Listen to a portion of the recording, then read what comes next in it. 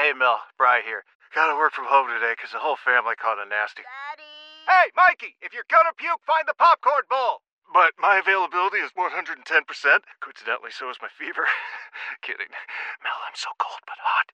But I'm gonna get you that budget just as soon as... Mikey! Popcorn bowl! Press 1 to use Instacart and get your family's sick day essentials delivered in as fast as 30 minutes. Press 2 to keep working. Do not press 2. Just use Instacart, Brian. Celebrate and save at Ashley's Anniversary Sale. With Hot Buys, your choice of colors starting at just $3.99. Ashley Sleep mattresses starting at $2.50. Plus, receive a free adjustable base with select mattress purchases. And shop top mattress brands like Stearns & Foster, Tempur-Pedic, Purple, and Beautyrest Black with 60-month special financing. Only at Ashley. Subject to credit approval. No minimum purchase required. Minimum monthly payment, down payment, tax, and delivery may be required. See store for details. Braves and baseball fans, it's time to take a trip from coast to coast across Major League Baseball. There it goes, a long drive. If it stays fair, home run. One strike away. Sandy into his windup. Here's the pitch. Swung on and missed a perfect game. Fly ball deep left center. Grissom on the run. Yes! Yes! Yes! The Atlanta Braves have given you a championship. Listen to this crowd. Left side, Swanson to first. Braves, world champions. Braves and baseball talk, straight from the Diamond. From the Diamond is brought to you by Window Nation. Get 2 windows free with every 2 you buy and pay nothing for 2 years. And Mark Spain Real Estate. Get a guaranteed offer from Mark Spain Real Estate at 855-299-SOLD. Here's Grant McAuley.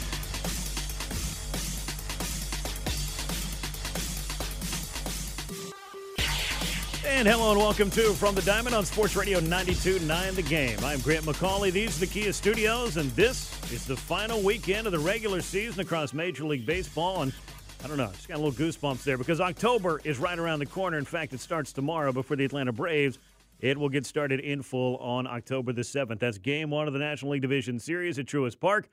The Braves just don't know who they're going to be lining up against just yet because the National League wild card is very much still wide open. At least a couple of those spots could be. At least one of them I know is for sure. The Philadelphia Phillies, though, have got a pretty good stranglehold on their playoff trajectory, if you will, at this point, which is what everybody wants to be able to say that they can do. You want to be able to control your own fate, your own destiny, if you will. But October, as we have seen, can have different ideas than the clubs that come in hoping to win it all. The Braves did it as recently as 2021. That was the first time in 2.5 decades. Last year, you might have felt like that Braves team could be perhaps a little bit better than the 2021 squad was, and you go home in the first round. These are the kind of things that can happen. Just got to play your best baseball once you get to October, and the Braves are going to look to do just that. But when it comes to playing the best baseball in all of Major League Baseball, the Braves have been doing that. They've been doing it since their hot start in April. They were able to get through what was a bit of a lull period in the month of May, catch fire in June. You know, it kind of came back down to earth a bit right after the All-Star break, and then the next thing you know, the Braves turn it back on, close out August, get into September, clinch the division with about 3 weeks to spare, 2.5 weeks anyway, and they're able to work on getting the best record and the home field advantage throughout the postseason. And I'm here to tell you, one of the many things we'll be talking about on this edition of From the Diamond is the Braves did just that. They were able to do all of those things. And yeah, this run through October won't be without its storylines, its drama, if you will, the injury question marks that come for just about every club throughout the course of the season. And for the Braves, it doesn't seem to be avoidable with the starting rotation and the injury question marks that have come since really October of 2020. We're going 4 straight years of having to do some kind of creative thinking about how you're going to navigate at least the first 3 spots of your rotation. 2 of them you feel pretty good about. But Max Fried's blister issue, well, that might have had you at least a little bit concerned. But Charlie Morton's finger ailment, that is something that might have destabilized things a bit more than the Braves would have liked. You got Spencer Strider locked in there. How are the Braves, though, going to handle the 3rd spot in that rotation for the division series? And then once you advance, as the plan is, of course, you jump into 7-game formats, and that's when you're going to need more than just a couple of starters. But the schedule, as we're going to talk about a little bit later in the show, for that division series, it's kind of favorable if you have at least 2 solid starters, because the off days that come with it, that could be a workable scenario. But, of course, you got to get there healthy, and the Braves have got to hit. And if you've been tuned into the show anytime since, I don't know, February, you might have been hearing about the Braves offense. And as we got started in the season and kind of did month over month over month, we started realizing that this may be one of, if not the best offenses we will ever see, not just in Braves franchise history, but perhaps in the history of baseball. I'm going to have Sarris of The Athletic join me a little bit later in the show. And one of the fun things that has come up, as I've noticed over the past really month plus, the Braves and the 1927 Yankees keep getting mentioned. And I think that baseball gives us those kind of sayings that even if you're not a baseball fan, you utilize in everyday slang, like, well, right off the bat, we're going to do this. Or, well, that came out of left field. Those kinds of things. And one of the, I guess, great comparisons of when something's really great or you've got a great team or a great group of people together, or perhaps if you want to display exactly or communicate how poor a group is, you could say, well, they're not the 27 Yankees. Well, the 2023 Braves might be some version of the 27 Yankees. I don't know if it's Matt Olson's playing the role of Lou Gehrig and Ronald Acuna Jr. is playing Babe Ruth or the other way around. I don't really know. It doesn't really matter. But leading Major League Baseball in virtually every major offensive category as a club, slugging over 500 as a team, these are the kind of things you just don't see too often. And we're not talking about juice ball era. We're not talking about the steroid era. I don't know what we are talking about here other than history. Let's just put it that way. And the Braves have been on quite this roll. And one of the things that they needed to do for a team with that kind of offense and that has the kind of aspirations that they do for October was take care of that home field advantage throughout the postseason. And Atlanta did that in such an exciting fashion. And it had right in the middle of it Ronald Acuna Jr. making still more history. Now, you might know if you've tuned into From the Diamond here on 92.9 The Game or heard me on any of a number of different platforms, the Ronald Acuna Jr. show has been must-see. Buy a ticket. As Brian Snitker says, don't leave your seat to buy a beer. You might miss something that you've never seen before. That's how good this kid is. And he's been doing it in just about every single category. We've talked about the MVP debates, perhaps, and maybe that's been put to bed. I think it should be at this point. Ronald Acuna Jr. should be the National League's most valuable player, with all due respect to everybody else's great season, including his teammate Matt Olson, who should also finish very high in that MVP voting. But that game against the Chicago Cubs, second game of that three-game series, Ronald Acuna Jr. in the 8th inning, he gets on base, steals second, scores the tying run. Then you get into the 10th inning. He knocks in the tying run, steals second base to become the first player in baseball history with 40-plus home runs and 70 stolen bases in the season. And that's just an incredible, incredible feat. How incredible is it? You've only got 5 members now of the 40-40 club, as it were. Ronald Acuna Jr. has had easily the most dominant season of any of the 40-40 members, without question. And if you want some kind of validation on that, just a kind of an exclamation point as to exactly how good that club sees him, how about Barry Bonds on his Instagram saying, congratulations to Ronald Acuna Jr. on joining the 40-40 club and making your own club, creating your own, founding it, as it were. I think Ronald's words were translated to inventing the 40-70 club. However you want to line it up. It's just extremely impressive, and that's what Bonds had to say there. Love him or hate him, Barry Bonds did a lot of big things on a baseball diamond, so the recognition, what do they say, real recognizes real?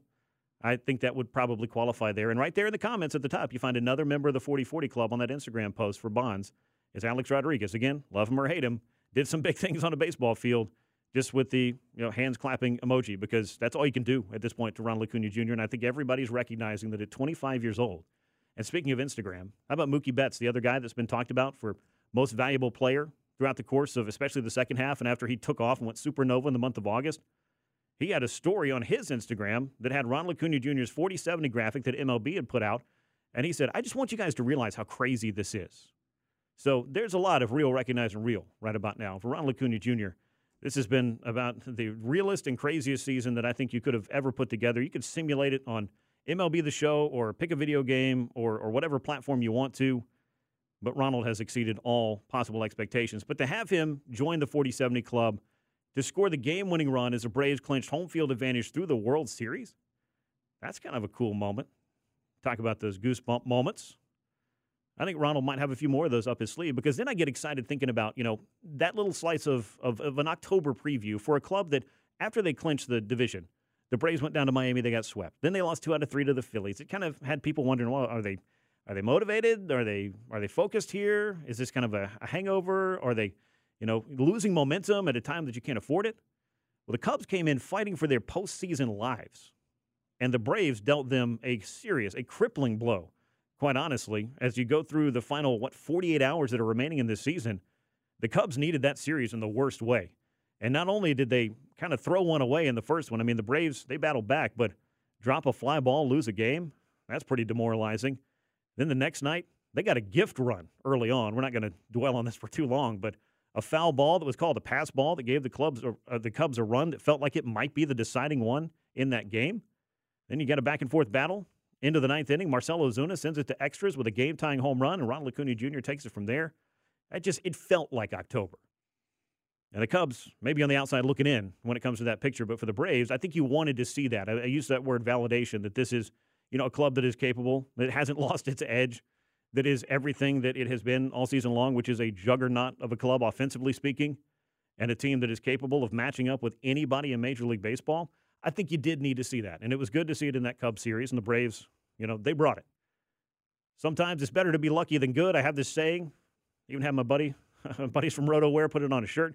You can win ugly. You can't lose pretty.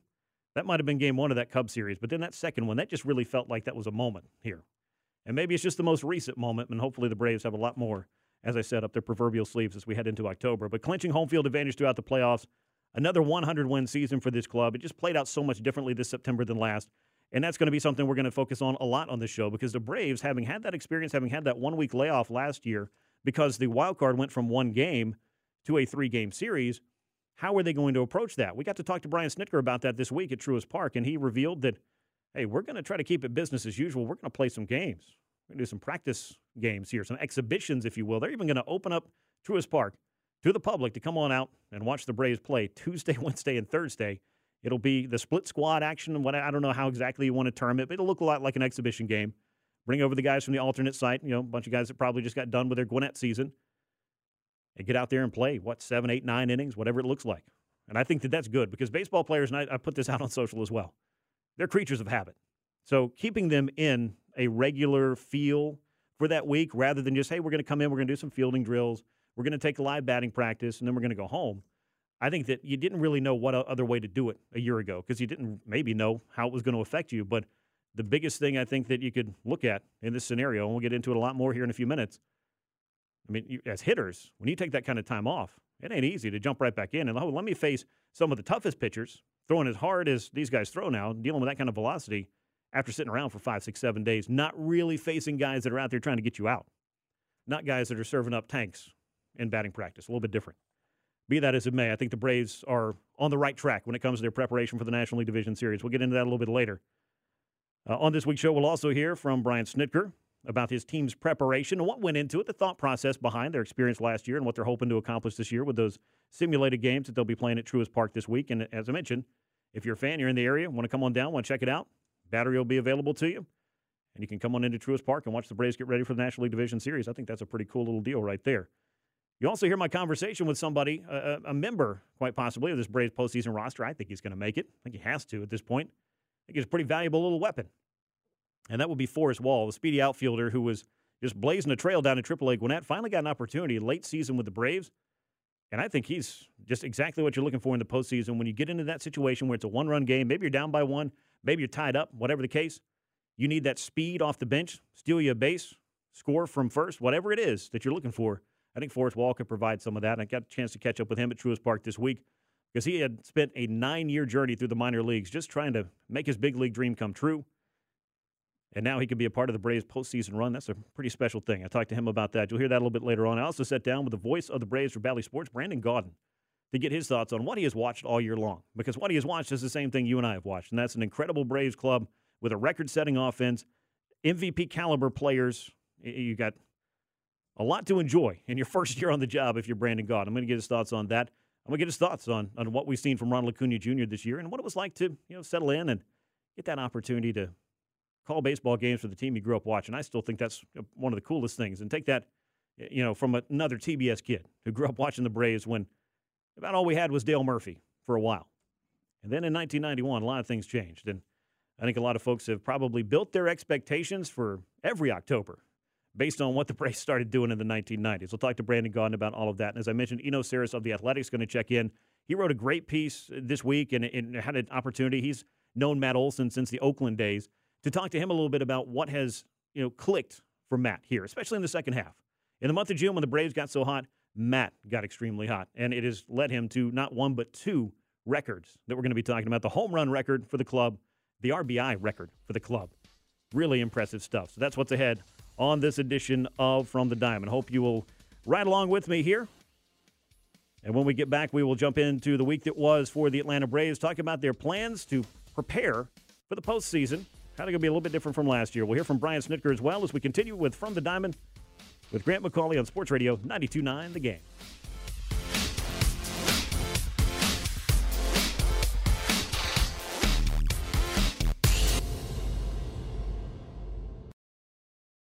Call from mom. Answer it.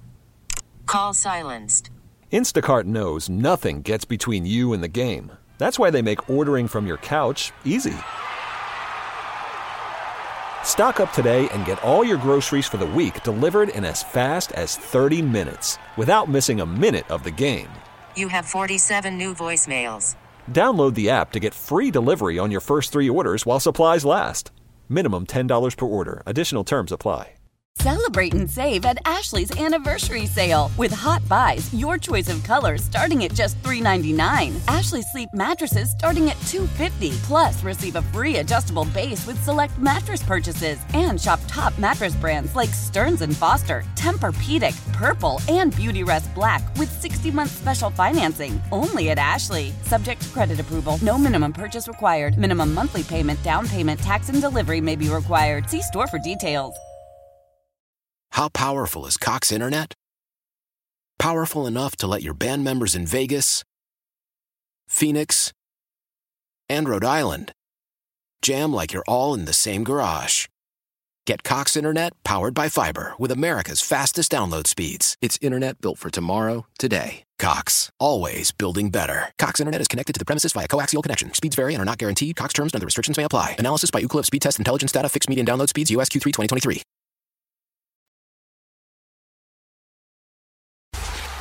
Now, back to more From the Diamond. From the Diamond, it's brought to you by Window Nation. Get 2 windows free with every 2 you buy and pay nothing for 2 years. Sports Radio 92.9 The Game. Welcome back in to From the Diamond on Sports Radio 92.9 The Game. Grant McAuley with you from the Kia Studios on a Saturday afternoon. It's the final weekend of the regular season. The Braves have taken care of, I think, all the pieces of business that they really needed to take care of when it came to charting their path through October. They wanted to punch their ticket, get a postseason berth. Did that about a month ago. Want to go ahead and clinch the National League East? Well, they took care of that about 2.5 weeks ago.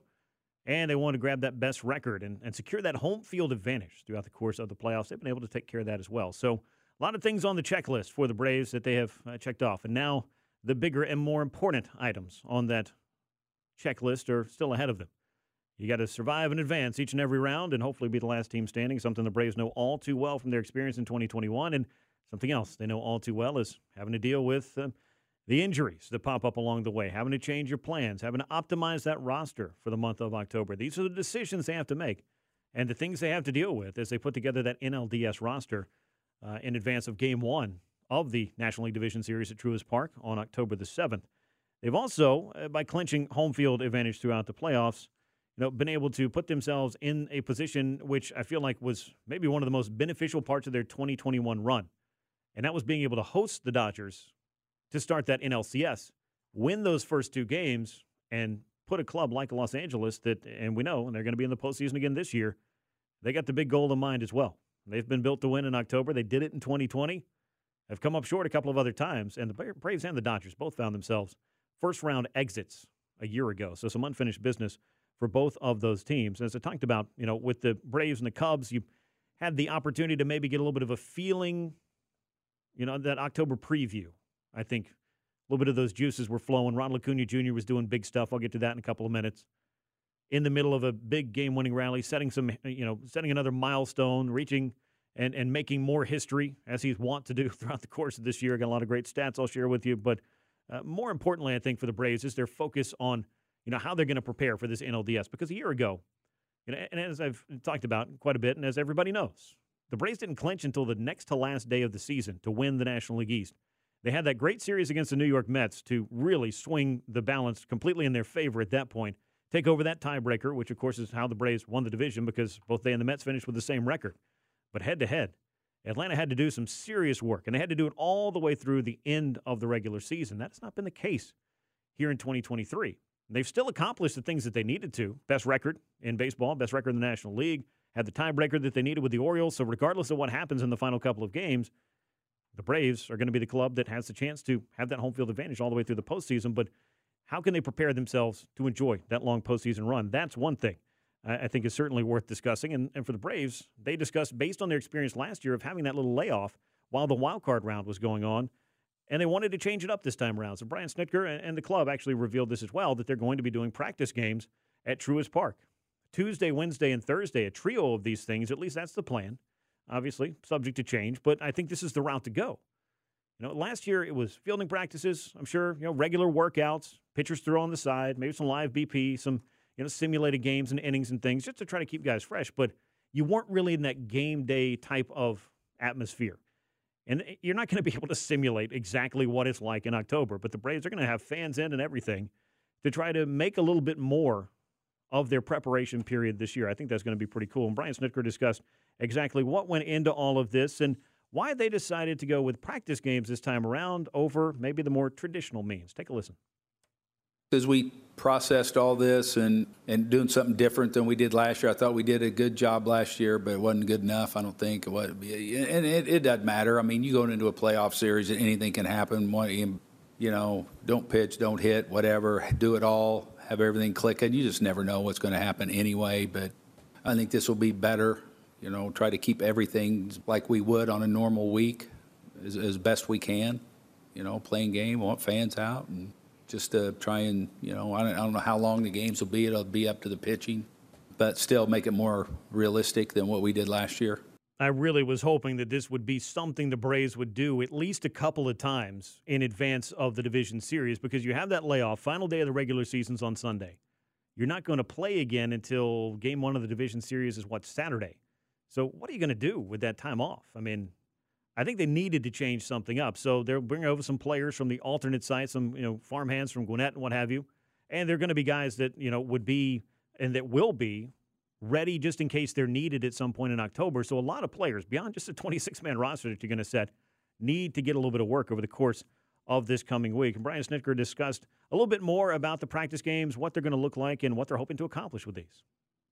I say it was a new thing last year. We didn't really know what to do or how to do it. Nobody had ever done that before. We thought we did an okay job, the best we could. And then, you get feedback from the players, too. What do you guys think? Now you've got a year under your belt. And we started talking as staff and with the players and kind of figured we could probably do something better to make it more engaging for everybody. So we'll see how it works this time around. Yeah, and they definitely are going to do something just a little bit different. These practice games, again, it's not going to be, necessarily going as, full bore as you would against another team that's out there trying to beat you. But I think it will be kind of reminiscent of what you would do in the exhibition, slate. You want to get the guys' work in, and it's just, I think, a little bit better when you put on the uniform and you get out there and you run around and you play more so in that game format. So Brian Snitker discussed exactly how they're going to approach all of these and really what they're kind of hoping to see from the guys as they get through these three practice games. Let's make it as realistic as we can within reason, still be able to control things. You may roll an inning over or kind of like we did in spring training COVID, pretty much. We might add a hitter here and there if a guy's having a real quick inning and we got, a number of pitches in our mind, how much we want a guy to throw. And then we got guys at the alternate site, they're going to be over here for 3 days. And, so we should have, pretty good stock of guys to be able to pull it off. Now, if you'll recall, and I know probably none of you have spent a lot of time thinking about it, but the teams had to get creative with how exactly they got ready for the 2020 shortened season. And it was really like a summer training camp in which you basically had to figure out a way in your own house to be ready to play when the game started. And I think that's a little bit of what the Braves can lean on, just knowing how they did that. It won't be the most structured game format, but they're going to keep it, again, as close as possible. And when he says roll an inning or give an extra at bat, you might see, maybe more than 3 outs in an inning because you just want to see that pitcher get his work in or a hitter get an opportunity to get an extra plate appearance, that kind of thing. So I think it'll be interesting to watch all of this. So if you do get a chance to be down in the area and check all this out, I would definitely encourage you to do that. I think it's going to be kind of fun. But one of the other things that's going to come out of this is not just the practice, but as I mentioned, there's decisions to be made, particularly on the pitching staff side, of how exactly the Braves want to fill out their 26-man roster. And Brian Snitker discussed the importance of checking these players out and of taking a look at some of the guys that could factor in the roster decisions. Here's Snit. Anytime you play a baseball game, you evaluate, regardless of the situation. You know, there was a couple of guys that came in last year and the sim games, and we watched them throw, and it was like conversations, you know, in the end, depending on, you know, how we look at them, view the matchups for the roster and things like that. And I think anytime, you know, like I say, anytime you're out there and you're playing and you have a chance to do something good, you're being evaluated. And that's particularly true for the pitchers that are going to be working there. We've seen, and I'll talk a lot about the pitching staff as we go on in the show, and maybe some of the decisions they need to make regarding, you know, Game 3 of the National League Division Series. You hope to have Max Fried back, and by all indications he will be. You've got Spencer Strider, but the absence of Charlie Morton, how are they going to approach that? Is it as simple as, hey, Bryce Elder starts this game? Is it maybe a little bit more creative? Because we saw a guy like A.J. Smith-Shawver come up and, you know, have a very good shortened outing and then be followed up by Kyle Wright. And that gave the Braves 6 quality innings. You get 6 quality innings going, you're going to be calling on the back end of your bullpen to do what it needs to do in October. We saw that in 2021 with the night shift. But these are all the things that the Braves are going to be looking at over the next few days to try to, you know, make all those decisions. And we'll talk about the pitching staff a little bit more later. But I cannot go too terribly long, especially here in the first hour of the show, without getting into the kind of history that Ronald Acuna Jr. and only Ronald Acuna Jr. makes. And we've discussed the 40-70 club in the 10th inning of Wednesday's game against Chicago. He had the game-tying RBI single. He steals second base, scores the game-winning run, the walk-off by Ozzie Albies, pulled the base up out of the ground. Apparently that has become a bit of a rallying cry for what are we doing here on the opposite side. But, look, if it's your guy making history, you'd appreciate it too. And I didn't really think it was over the line. But be that as it may, the history that Ronald Acuna Jr. made, I think, is something that we may only appreciate as time goes on, because even with Ronald Acuna Jr. in this league at 25 years old and maybe capable of running it back, as they say, and doing it all over again, we've never seen a season like this. And it goes so far beyond the 40-70. And let's just look at a couple from the Braves' perspective. Ronald Acuna Jr. now leads Major League Baseball with 215 hits. That is the most by a Braves hitter since 1971, is Ralph Garr with 219. That's the record for Atlanta, the Atlanta era of Braves baseball. So since 1966, if you're looking for the last time that a Braves hitter had 220 or more hits, it was Hank Aaron in 1959. And again, the lists and the players on this list that Ronald Acuna Jr. keeps bumping into is incredible. I mean, the 40-40 club in and of itself is quite the accomplishment. But to go 40-50, 40-60, 40-70, and oh, by the way, you're leading Major League Baseball in hits. You're leading Major League Baseball in runs scored. He's got 147 of those, has a chance to be the first man to 150 runs scored since Jeff Bagwell did it in 2000. Prior to Jeff Bagwell, it was Ted Williams. Prior to Ted Williams, it was Joe DiMaggio. Keep that name in mind, because I'm going to get into another one here for Ronald. But how about stolen base history? Because it wasn't just the 70 steals that got him into an all-new club, founding the 40-70 club, as it were. But with his 72nd steal, 2 steals on Friday night, he tied Otis Nixon's modern Braves record for stolen bases. He has a chance to break that over the final couple of games. And Otis Nixon was a very different player than Ronald Acuna Jr. Back in 1991, when he set that record, and keeping in mind, you know, hate to bring this up, but it is what it is, Otis Nixon missed all of September and the World Series because he was suspended. It was a drug suspension for him. Maybe he would have stolen more than 72 bases. Just going to throw that out there. But Otis did all this with 0 home runs and 72 steals. Ronald's doing it with 41 home runs and 72 steals. So quite a different season, if you will, as far as that's concerned. But some of the other things that Ronald Acuna Jr. has done and continues to do just boggle the mind. And Mark Bowman of MLB.com, a buddy of mine, of course, that we are out there watching what Ronald Acuna Jr. is doing on a regular basis. Of course, all the stolen bases have really made this a truly unique season. But if you take those away, and I know that's quite the mental exercise, but Ronald's batting .336, which is a good enough total or good enough average most years to win a batting title. 41 homers, 147 runs scored, as I just mentioned, 79 extra base hits, the 215 hits we just talked about. And he is positioned to become one of just 6 players to bat .330 or better with 40-plus homers, 75-plus extra base hits, 145 runs, and fewer than 90 strikeouts, because Acuna has only fanned 82 times this year. We'll talk about that with Sarris a little bit later. But those 5 players that Ronald Acuna Jr. will be joining, see if you've heard of any of these guys. How about Babe Ruth, Lou Gehrig, Joe DiMaggio, Hack Wilson, and Chuck Klein? They're all in the Hall of Fame. Hack Wilson was the National League home run leader for a very long time until Mark McGwire came along in 1998, and I think we know how that summer went. But Joe DiMaggio was the last guy to do this, and it happened way back in 1937. To hit .330, 40 or more homers, 75-plus extra base hits, 145 runs scored, and to strike out fewer than 90 times. And that, in and of itself, just lets you know that the list that Ronald Acuna Jr. keeps finding himself on of either being the first man to ever do something or the first man in, I don't know, almost 90 years to do it, and the list of guys that have done it are some of the all-time greats that you could ever imagine. Sounds like an MVP-worthy season to me. So we'll bring it all home there. There's also some history, though, made by Matt Olson this week. His 2-run homer on Thursday, number 54 on the year. It adds to his Braves franchise record there for a single season. It also gave him a Braves modern record for most runs batted in. He's up to 137 now, as he just passed Eddie Matthews, who had 135 back in 1953, the first year the club had moved to Milwaukee. So Matt just doing something that hadn't been done in 70 years, casually rubbing elbows with a Hall of Famer or two himself. Just an incredible season. And I'll wrap with this because the Braves, we could spend all day talking about the home runs and the offense and the records and what have you. Still tracking down that MLB single-season home run record set by the Twins in 2019. It was 307 by Minnesota. Braves are at 304. They got a couple of games left to get there. Will it fall this weekend? If I shake the magic 8 ball here, sources say yes. I think it's going to fall this weekend. It's been a great season for the Atlanta Braves offense. They'd love to close it out on that high note. Well, that's some things going on this week in Braves baseball, but when I come back, I'm going to be joined by a very special guest. I caught up with him this week at Truist Park. He's Brandon Gaudin, the voice of the Braves for Bally Sports.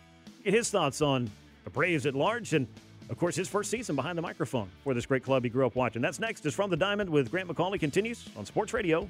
Old Man Winter here. If I had it my way, it would stay winter all year long. Short days, wind chill, black ice, and a good polar vortex. Oh, heaven. Wait, is it getting warm in here? Your cold snap is over, Old Man Winter. Spring has arrived. Spring. Spring is here, which means it's the perfect time to get away in the Hyundai you've always wanted. Visit the Hyundai Getaway Sales Event, where you can get great deals on all of our award-winning Hyundai models, like the tech-filled Tucson and Kona, as well as the spacious Palisade. Enjoy wherever you go with the peace of mind that comes with America's best warranty and 3 years or 36,000 miles of complimentary maintenance. But hurry in, these deals won't last. Add more joy to your journey at the Hyundai Getaway Sales Event.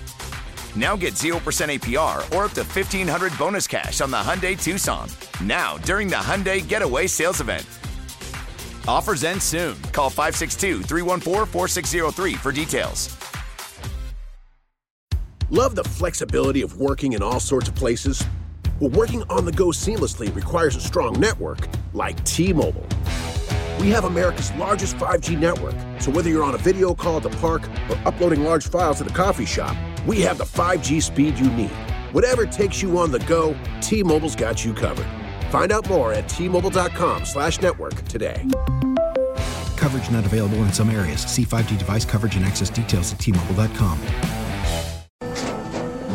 After the end of a good fight, you deserve an ice-cold reward. Modelo is the mark of a fighter. You've earned this rich golden lager with a crisp, refreshing taste. Because you know, the bigger the fight, the better the reward. You put in the hours, the energy, the tough labor. You are a fighter, and Modelo is your reward. Modelo, the mark of a fighter. Drink responsibly. Beer imported by Crown Imports, Chicago, Illinois. 92.9 The Game.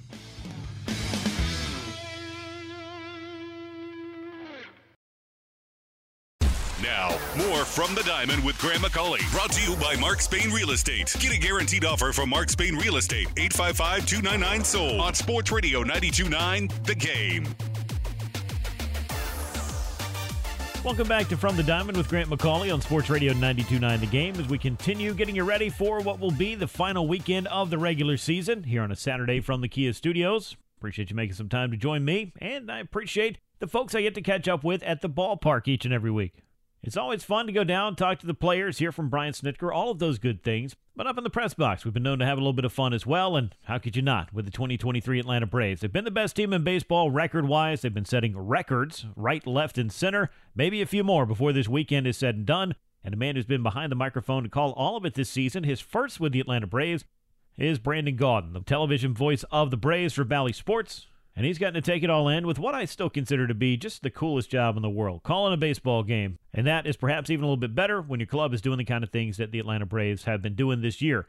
But there are more miles to travel, of course. We got the postseason to talk about, and we'll do that here on the show. But I want to catch up with Brandon, see what the season was like for him, both watching this Braves club, what he expects going forward from the team, and reflecting on his first year behind the microphone, calling games for the team he grew up watching. Here's my conversation with Brandon Gaudin from Truist Park this week. Brandon, it has been an exciting 2023 season for the Atlanta Braves, and that might even be selling it short. I know you and I both grew up watching this team, and this is a club that's done a lot of winning over the course of the last, 30 years now. But the 2023 club, your first year behind the microphone for this team, I would imagine that they have provided a few memories thus far, and maybe quite a few more they'll be providing before it's all said and done. I hope so. Yeah, I've used the word spoiled a lot, and I think it's the right word. To step into this role for me, as you said, a lifelong fan, was going to be a dream no matter what. If this team was 20 games below 500 and out of playoff contention, I still promise you I would be enjoying this gig. But to have a team that is truly doing historic things has made it extra special. And I think back to just what we saw, Ronald Acuna getting a 40-70 season, and the way that he did it, the stolen base number 70 being so important to set up the Ozzie Albies game winner, this place going nuts. It felt like October, and it's not October yet, but it felt like that. It just kind of typified what this team has done all year and just kind of keeps us smiling. Yeah, I felt like that was a microcosm of Ronald Acuna Jr.'s season. I don't want to waste our time talking about an MVP debate because I feel like we've been watching the MVP every day, and that doesn't mean nobody else has a case. But let's key in on Ronald a little bit, and then we'll kind of get to some of the other records that this team is capable of setting or has set by the time they're all said and done here in the 162. But I knew coming into this season, and I felt like it was going to be a special year for Ronald because 2022 just didn't look like the player that we were accustomed to, and you could tell the knee was still a thing. But a 100% healthy Ronald Acuna Jr., whose goal to play every single day, and while he may not have been able to make that goal, he's come pretty close to, I think, removing all doubt about the player that he is, the player that he can be, and he's only 25 years old. So there's a lot of excitement wrapped up in this season that goes so far beyond 40-70, which is history in and of itself. Yeah, it is, and I think you're right. Look, last year, when I got to spring training this year and I was meeting everybody, the thing that I heard consistently was Ronald was not full last year. And we had heard that throughout certain reports and so forth, that yes, he was there and he was putting up good numbers, but it wasn't Ronald Acuna Jr. and what he was capable of. And I think now we're seeing that this year, that last year he was not 100%. And this is full 100% Ronald Acuna. And it's not only good, it's scary good. Yeah. And I totally get, and I know you provide all this stuff to your followers, so these numbers and things, but I get that Mookie Betts is having an amazing year. And in most years, Mookie Betts is the MVP. Ronald Acuna is the MVP this year. And if for some reason he's not, I think that that's a really big mistake. Heck, I think in most years, Matt Olson is the MVP. That's a good point. I think that Matt Olson setting the Braves' single-season franchise record in homers, right on the doorstep of doing that in runs driven in, all while hitting above 280, that is such a good year. And to think that he's going to finish probably third in the MVP race is just crazy. But yeah, what Ronald has done, we talked about how he's the fifth member of the 40-40 club on air the other day. And then you go through and look. No one in that club, though, ever had 50 stolen bases, right? And you look at all of Ricky Henderson's homers, or stolen bases, but he never came close to the home run total. So for someone to be able to marry both of those together, and not only that, but hit for average, right? To go along with the power and the speed and everything that he brings to the table, he's a generational talent, and you said he's 25. That's very exciting to think about. Yeah, 25, and he's going to be here for quite a while, the rest of his 20s, and maybe beyond that, but we'll get to that down the line. I'm sure Alex Anthopoulos will work on figuring all that out. You brought up Matt Olson, and I think as we know that this club is more than just one hitter. It's more than just one player. The sum of all the parts here could set a major league record for most home runs ever hit in a single season, and we're not talking about a juice ball year either. We're talking about one where they are so far out and ahead of everyone else in Major League Baseball. Matt Olson's a major contributor to that. He broke Andrew Jones' single-season home run record. this may be the quietest 50 home run season that I can think of. And I know we had a lot of excitement with 50, 60, 70 home runs about 20 or so years ago, but this kind of season, as you pointed out, this usually garners some pretty serious MVP credentials or some MVP support. Let's call it that. Yeah, I agree. And I think Matt Olson, maybe why it's a quiet 50 homer season is because Matt's a really quiet and humble guy. And you don't want to say that we only give attention to people who are flashy, but sometimes we do. And I think that Matt, and some of it's just that Ronald has been so good that Matt has simply been overshadowed. But I truly think that if you ask Matt on a lie detector test, if he cares at all that he's not getting the attention that he deserves, he doesn't. That's just who he is. He's just a good, humble guy. There's a reason he is the Braves nominee for the Roberto Clemente Award, which I hope that he wins. He certainly is very deserving. He does a lot of work with charities off the field, and he's just a good-hearted, good-natured guy. And the fact that he's a very good baseball player is also nice. But yeah, I mean, what he's done this year has been fantastic. And just on the home run mark quickly, you said it, 2019, you look at the top, people talk a lot about the Twins that set the record that year with 307 in 2019. Some people forget the Yankees had 306 that year.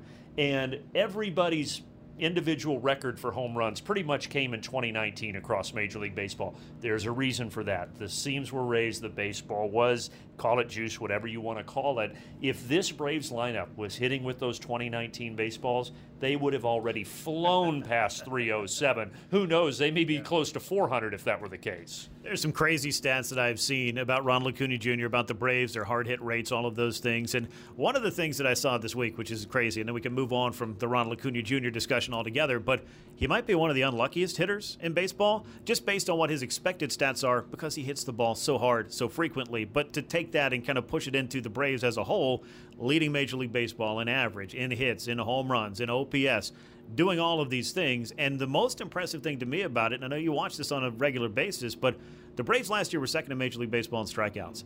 They have been around 25th over the course of this year. Ronald Acuna Jr. has gone from a guy who struck out almost 30% of the time in 2020 to a guy who's striking out just under 12% of the time. It's truly amazing, the metamorphosis of this entire club. So 300 home runs, yeah, I think they would have got there in 2019. Maybe they would have been knocking on the door 400 home runs. Yeah, I think you can go up and down the Braves lineup with that strikeout rate, and it's Ronald, yes, he's cut it down a lot. You look just within this season, I think Matt Olson, when he was batting second in the order, he was striking out around 30% of the time. You move him down, and all of a sudden, I think it's 17 or 18% since that move in mid-June. And then you look at a guy like Michael Harris. Last year, he hit 238 versus lefties. This year, he's hitting almost 300 against lefties. There have been adjustments by these guys where, we say it all the time on air, it's the balance of the lineup, and they can get you 1 through 9, unlike any lineup in Major League Baseball, and it's true. But when you look at what each guy has done to make an adjustment to make himself a better hitter in 2023 versus 2022, it's pretty staggering. It is, in my time watching baseball, and I'm coming up on 40, yes, I'm biased. I think it's the best lineup that I've seen. I know that there's been some really good ones. We've seen some really good ones, but top to bottom, it's hard to argue against the power and the average of this Braves lineup. No, it truly is. It's a well-rounded group. Let me talk a little bit about the lineup that you have been a part of this year. Your first year, as we talked about, behind the mic for the Braves as the voice of the Braves for Bally Sports South or Bally Sports, or both, however that breaks down. A variety of Bally's outlets, but you are the voice for Bally Sports for the Atlanta Braves. How much fun has it been to sit alongside Jeff Francoeur on a nightly basis or a regular basis, Tom Glavine, John Smoltz, some of the guys that have come through, the Peter Moylan's, Nick Green, whoever it is, it's just such a great team. How much fun have you guys had being able to, A, come to work and call a baseball game, which I think is still maybe the greatest job ever next to play in the sport, but also have fun watching this team? Yeah, I think fun is the right word. Before I got this job, whether I was doing baseball or football or basketball, anytime you step into a booth and you get to be a part of a sporting event, I always tell myself, even if you're having a bad day, remember that people are watching that are trying to release from, whether it's being a lawyer, being an accountant, digging a ditch, whatever it is, they want to have fun. Yeah. And I want to try to be a part of that fun with them. And certainly this team has made it easy, but the team that you mentioned that we get to work with every night, those guys are awesome. I mean, nobody has more fun in this world than Jeff Francoeur. and you saw that from him as a player, but he's just that way. He's so positive. He's so energetic. He's hilarious. So having him next to me for most of these games has really been a thrill. I think it's also helped, you're around our age too. He and I are born 2 weeks apart. And so we just have a lot of things in common. Now, he has 4 kids. I don't have any, so that's different. But the things that make us laugh, the silly humor, the way that we see the game is very similar, and that's been a joy. And then getting to work with Tom and Smoltzy, for me, you grew up a Braves fan too. I had to pinch myself a little bit, man. I mean, I did. Stepping into the booth for the first time with those guys, like, holy cow, these are the guys that I grew up idolizing on the field throughout the 90s. And to get to call this game with them while we watch our beloved Braves, incredibly special. And then, Peter has grown so much and is just tremendous. And he has that same sense of humor as Nick, as Jeff. Everywhere we go, someone stops Peter. Like, Peter, I love you. Peter, he is kind of this local celebrity because he is such a positive, energetic guy. And then Nick is tremendous. And he's so good on the desk, but he's really coming into his own in the booth. So, earlier I said spoiled to kind of be following this team, but really, honestly, to have the crew that we work with, both on air and the crew in the truck, headed up by Gretchen and Mike, our producer and director. Just really lucky to have the team we do. Wrapping up here with Brandon Gaudin. As we wrap up the regular season, obviously, the local broadcast will give way to the national broadcast, and that will change a lot of things in the way that we enjoy and the way we take in the sport, certainly, and it'll change your schedule just a little bit, I would imagine. So as we go forward, we're all going to be watching this Braves team very closely. What have you seen about this club that you feel like has them set up to do the things in October that they're certainly capable of? Well, I'm like everybody else. I would be lying if you look at the pitching right now and you aren't given a slight pause. But I'm more, I would say, optimistic probably than the casual fan, just because I've heard them say that it looks like Max is going to be ready to go. And if you've got Max and Spencer with this lineup, that is such a dangerous combination. I think we have to remind ourselves, let's say that Charlie struggles to come back or he can't come back or Max's blister is bothering him. You still have really the envy of 29 other teams in Major League Baseball because of this lineup, because you still have good pitching, even if there are injuries. So I'm hopeful that those guys are able to pitch, obviously. Certainly Max, you get him back, and I think that changes everything. You get Charlie back. Even if for some reason you don't get Charlie back, I think the fact that you do have Elder, and I know that he struggled a little bit in the second half, but let's say he gets into the third inning, he's having issues. What a luxury to be able to bring Kyle Wright and his experience out of the bullpen for 3 or 4 innings. So, look, it's going to be a fun postseason. We all hope that it ends with a World Series ring. I know for me, selfishly, now not doing the games in the postseason, I'm excited to take them in as a fan. I plan on channeling my little kid from back in the 90s when I would clutch my tomahawk and watch those games every night. I'm excited to do that as a fan with everybody else and hopefully watch this team make a little more history and get another World Series title. Yeah, well, as we saw back in 2021, this is a place that can certainly rock during the postseason. They're looking forward to a long run, and the battery gets a little bit packed with every passing round and every passing game and seemingly every passing inning. So it's a great place to take in a baseball game, and I'm sure for you, as you've come into this first season behind the desk for the Braves, it's been quite an enjoyable experience. But as we like to say, you play those 162 so you can play some more, and the Braves want to play all they can. Brandon, thank you so much for your time. I appreciate it as always. Absolutely, Grant. Thanks for having me, man. Really appreciate Brandon making some time to chat with me this week. He has had a front row seat for this Atlanta Braves club, and of course we all look forward to seeing what this team is going to be able to do when October rolls around, and that is right around the corner. When we come back, though, we will turn our attention to what else is happening across the world in baseball as we take our trip around the big leagues with some of the biggest stories from the week that was. It comes your way next on From the Diamond with Grant McAuley on Sports Radio 92.9 The Game.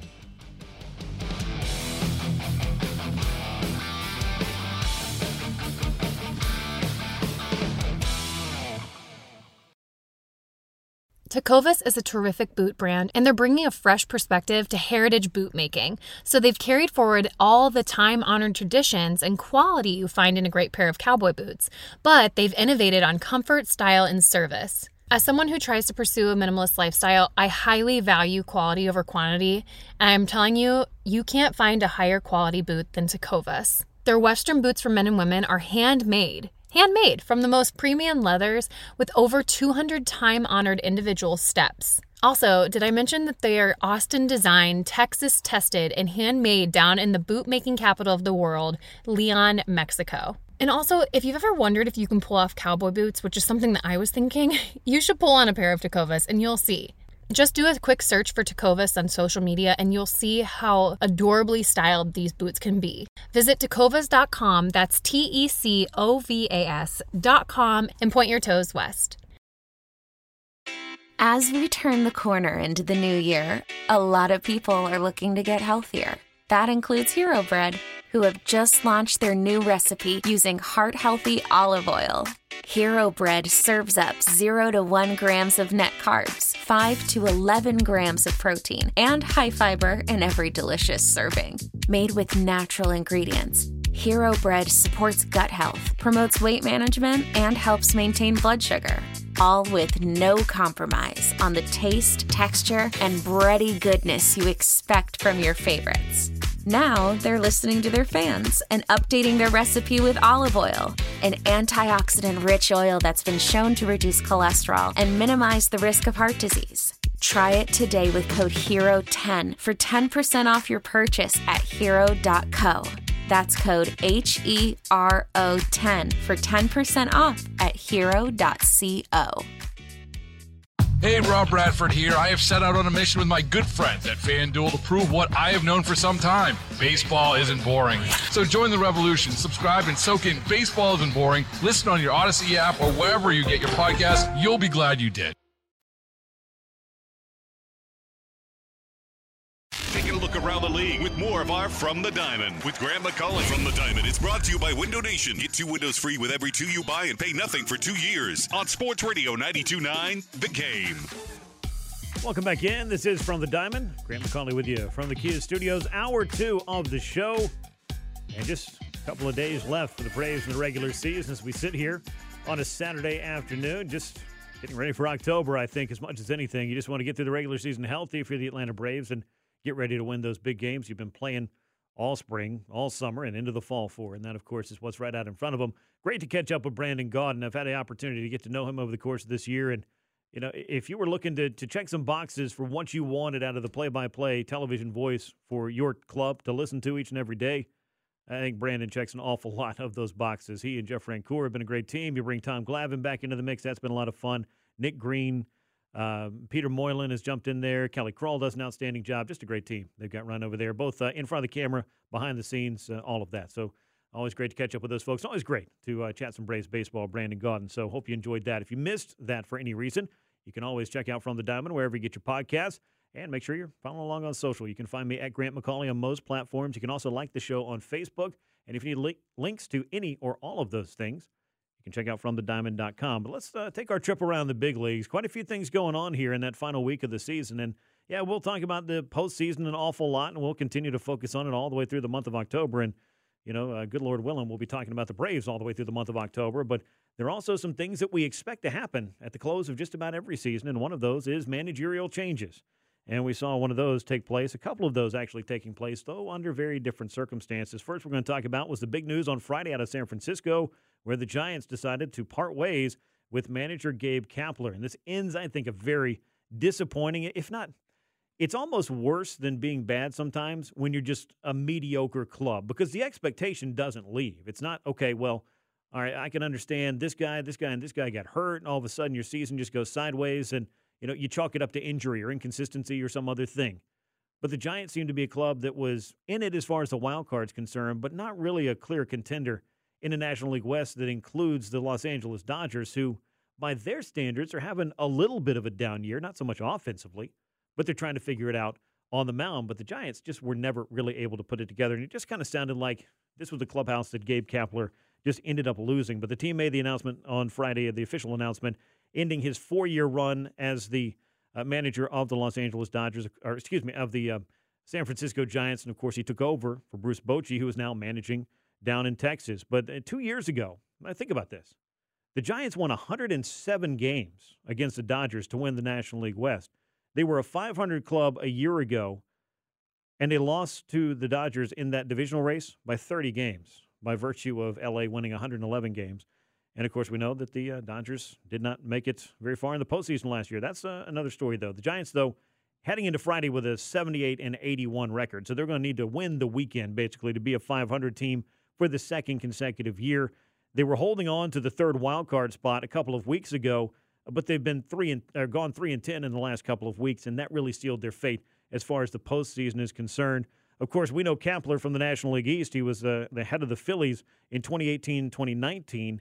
And Giants president of baseball ops, Farhan Zaidi, he praised Kapler's work for the club, and this was the statement that he put out. After making this recommendation to ownership and receiving their approval, I met with Gabe to inform him of our decision. In his tenure as Giants manager, Gabe led our team through the unprecedented pandemic of 2020 to a franchise record 107 wins in postseason in 2021. He's been dedicated and passionate in his efforts to improve the on-field performance of the Giants. I have tremendous respect for him as a colleague and a friend. And on behalf of the Giants organization, we wish Gabe the best of luck in his future endeavors, because it wouldn't be a dismissal if you didn't wish him that. At least it'd be a little bit more acrimonious. But that aside, the question, of course, becomes, where do the Giants go from here? Who exactly do they bring in? Because it's going to take more than simply changing the manager to get this club heading back in the right direction. I feel like they've done a nice job of, on the pitching side especially, being able to take arms and really maximize and get more out of them in recent years.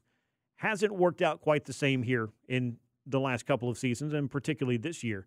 But when you thought about the offseason a little bit, the Giants were this close, I guess, to signing Carlos Correa as one of, I guess, several teams that thought they'd signed Carlos Correa. That didn't happen. They also were in the mix for Aaron Judge, but that, of course, was before the Correa news even came down the pike. So it's just strange to see a club that has had, the success that the Giants have had, the rivalry that they have, obviously, with the Los Angeles Dodgers is one of the better ones in baseball, one of the bigger ones anyway.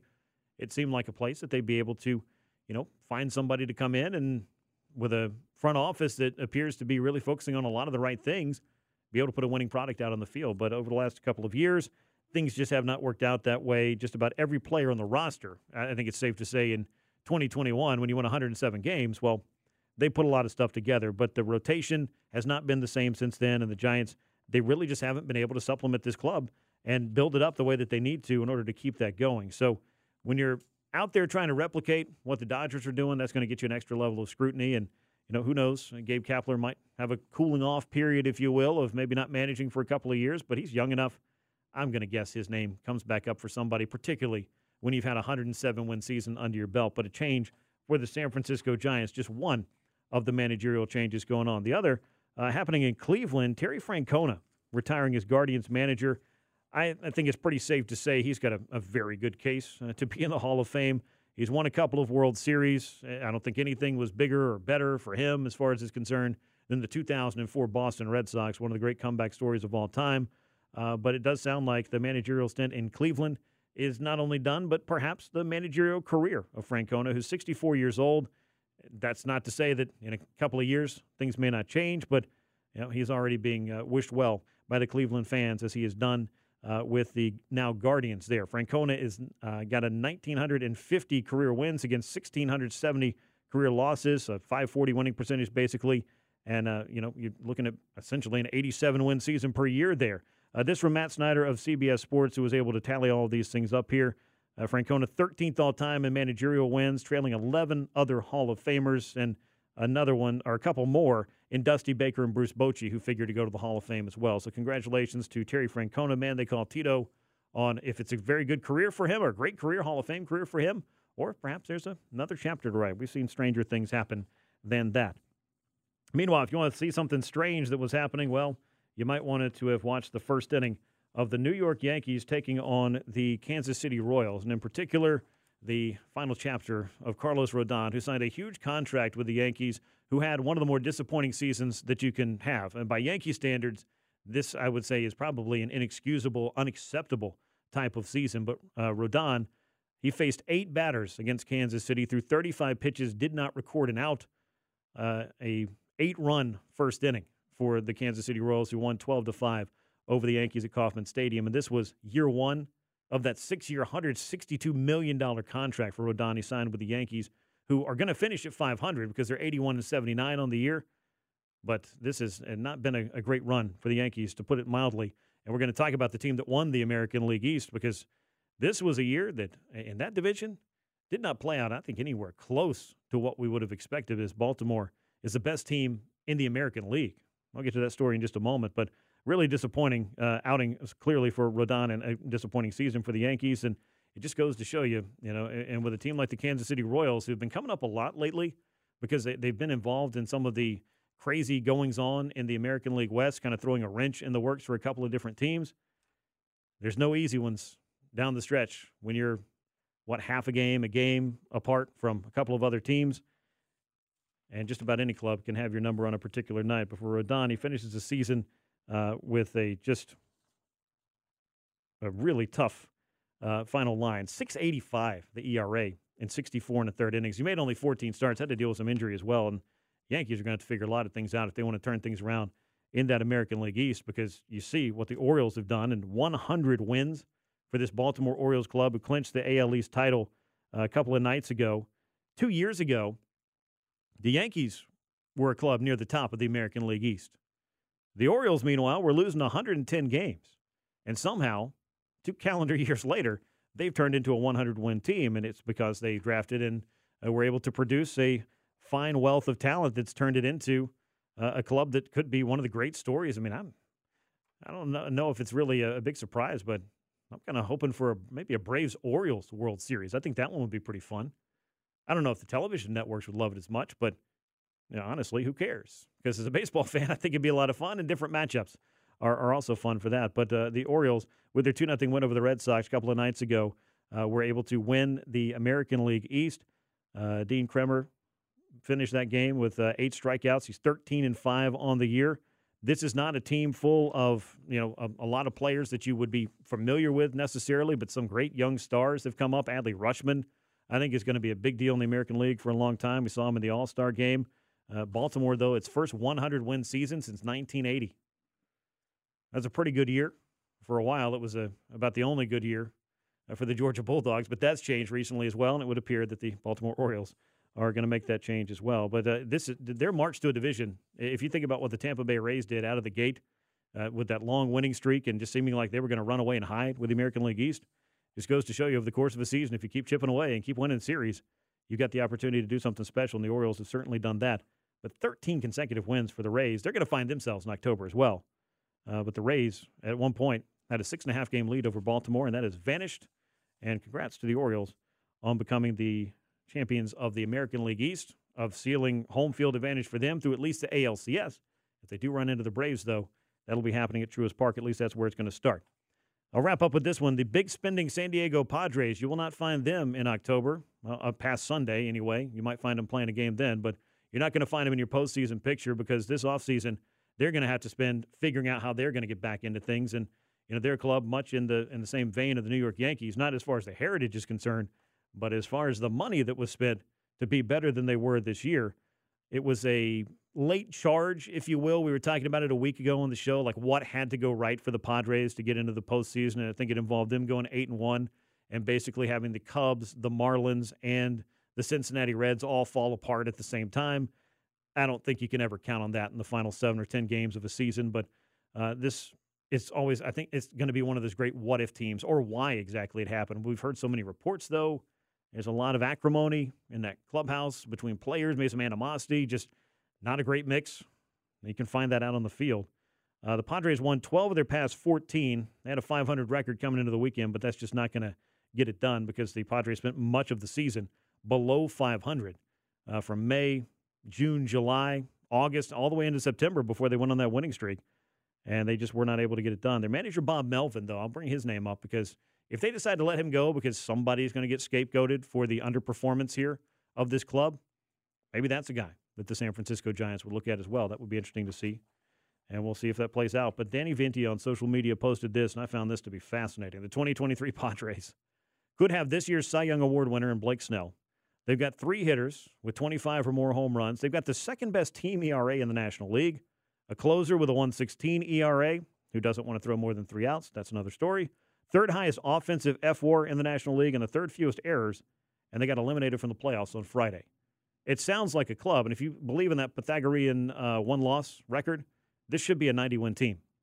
They are not a 90-win team, and that's one reason, one of the many reasons, they're going to be heading home for the winter. When we come back, though, we will continue our look around the big leagues, but also bring a little bit of focus back to what's been going on with the Atlanta Braves. This powerhouse offense. I want to get some insight on how exactly the Braves managed to supercharge this thing. And one of the players in particular, Matt Olson, putting together the best season of his life. So, Sarris of The Athletic is going to join me to talk about all of that.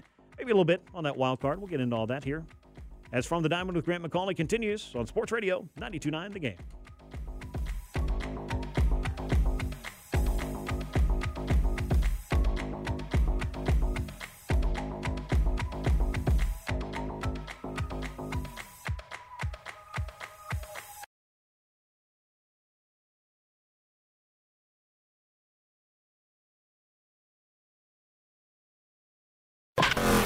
Back to Grant McAuley for more From the Diamond. Brought to you by Mark Spain Real Estate. Get a guaranteed offer from Mark Spain Real Estate. 855-299-SOLD. On Sports Radio 92.9 The Game.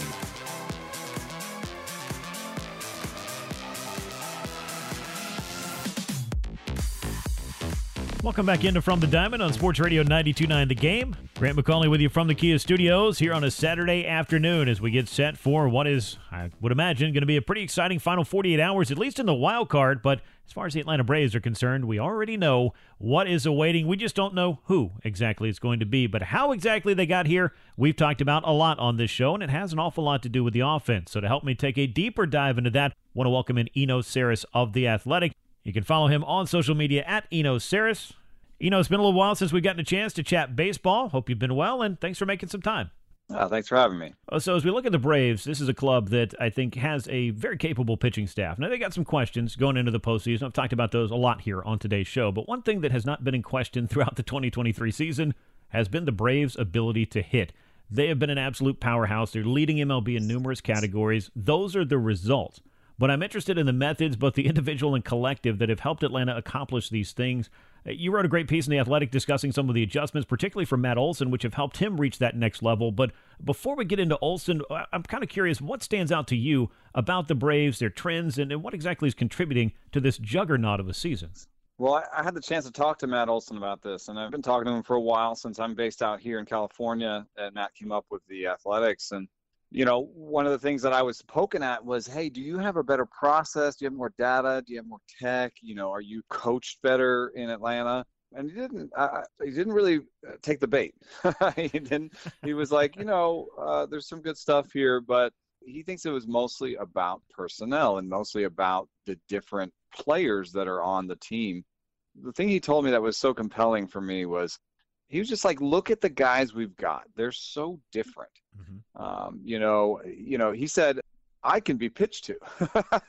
Like, I can be game planned to.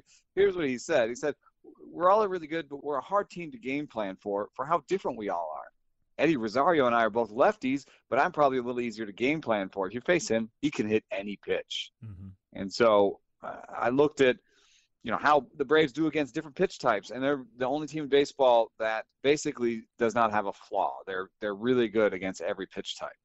And then I just looked at heat maps for each of the players on the Braves, and he's right. You got righties, you got lefties, you got switch hitters, you got low ball hitters, you got high ball hitters, you got inside hitters, you got outside hitters.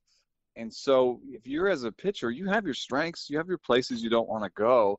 And if you run into a lineup like this, somebody's going to get you. And it's something I see from the box scores all the time is, sometimes, the middle of the lineup goes 0 for, but it's almost never that the entire lineup goes 0 for, because maybe the middle of the lineup is like, oh, this is a sinker baller guy and we're not great at that.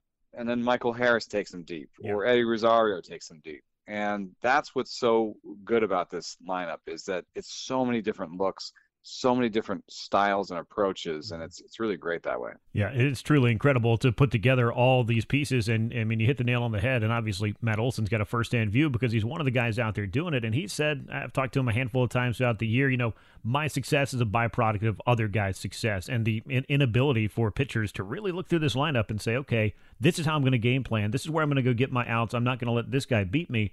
Good luck with that nature of thinking against the starting nine for the Braves most nights. They've got a chance to break the MLB record for most homers in a single season heading into the final weekend. That, happened back in 2019. In fact, the top 4 seasons as far as home run totals ever happened in 2019. But doing it this year, there's no discussion about altered baseballs and what have you. It's so far and away ahead of every other club. The Braves just seem to be onto some things when it comes to all this power as well. Yeah, and if there is something, it might be the fastball. That is what they're number 1 in the league against, is the fastball. They've done it in a way that allows them to be successful against other pitch types. But, Matt Olson told me that one of his big personal steps forward has been figuring out how to hit rise, riding fastballs, what the approach is against them. And so he's personally gotten better against four seams. And then there's a great piece by Mike Petriello about how Ronald Acuna Jr. has cut his strikeout rate in half. Yeah. And that he's done so largely by hitting fastballs better and turning what used to be fastball whiffs into foul balls. So maybe there's something in the way that they either acquire players or they coach players in that they teach, spank the fastball, hit the fastball hard, do what you can, but also maybe some way of kind of spoiling fastballs if you can't get to them. So I don't know what the secret sauce is, but there is, a personal theory of mine that I've had about a variance in the lineup and approaches. There's a year you can look back where theoretically Adam Dunn and Vladimir Guerrero had the same output, the same OPS or whatever. And so theoretically, if you put a lineup of Adam Dunns out there against a lineup of Vlad Guerreros, they should, play to a tie. But I always thought that if you put a lineup of mixed Adam Dunn and Vlad Guerreros out there, and I want someone out there someday to simulate this for me, that the mixed lineup would totally destroy the other two. Yeah. Because it would be way harder to pitch to, Adam Dunn and then Vlad Guerrero back and forth than it would be to pitch to one or the other. So that was my personal theory, and I think the Braves in some way are proving it. I think that's a really good point, and especially with the variations of the type of hitters that you brought up. I mean, some of these guys a little bit freer swingers, others a little bit more selective, and obviously I don't think you get much more of a freer swinger and a slugger than Vladimir Guerrero Sr., and somebody who could strike out a little bit but also draw a lot of walks, hit a lot of homers. That, of course, was Adam Dunn. Chatting with Sarris of The Athletic here on From the Diamond with Grant McAuley on Sports Radio 92.9 The Game. He joins me on the WadeFord.com hotline. You've touched on this a little bit with Matt Olson, and just worth pointing out that, I believe he's having one of the quietest 50-homer seasons I can think of, because most years, if you lead the league in home runs and RBI, two of the Triple Crown categories, you may run away and hide with the MVP award. That is just not the case this year, thanks in large part to teammate Ronald Acuna Jr., who we'll get to a little bit later. Olson struggled a lot in the first half. I think he had a strikeout rate, at one point approaching 40%, and he caught fire in the month of June and was able to more than cut that in half himself. You mentioned that he has adjusted a little bit to how he has been approaching, I guess, fastballs, and particularly those with rise. Is that really, you feel like, the main change or the main focus that may have helped him kind of unlock something even in the midst of a season? Well, he homered yesterday, he homered yesterday, right? And it was off a breaking ball low, right?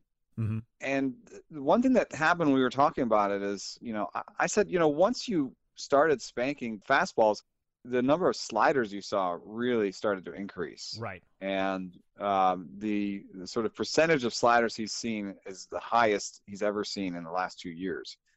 And he said, that's part and parcel of it. If you start doing really well, vertically on high fastballs, then the response is going to be to try to fill up the low part of the zone with sliders. But so you see in that home run off of a low breaking ball yesterday that he has a really good mind at the plate, and he has a really good sense of anticipation. And if you can anticipate that they're going to fill you up with breaking balls low in the zone and you can do damage on that, then you start making pitchers really scared about which way they can go. If they can't go high and they can't go low, what are they going to do? Right. So, Olson's really just a great hitter and a great baseball mind. It is, it's not his fault that he can't, he's not going to play short or, steal 70 bags. Mm-hmm. On the other hand, just because it's not his fault he can't do those things doesn't mean that those things aren't valuable. It still is valuable to steal 70 bags. It still is valuable to be able to play second, short, and the outfield. So, that's something that award voters are going to take into consideration. And I think, for Olson, it's going to be a top 5 MVP finish, and that's not something to shake your stick at. Not at all. And I think it could be fascinating to see the top 4 be 2 sets of teammates from 2 different clubs. I don't know how many times that's happened in Major League Baseball history either. With that in mind, we have to at least discuss Ronald Acuna for a minute or two, throwing the MVP debate aside, because I think we've all probably heard just about enough of that here at the end of the season. But when a hitter does the things that Ronald has done, statistically, analytically, as you look at all the data beyond just what the eyes show you, and he's found that way, as you mentioned, to cut that strikeout rate in half year over year.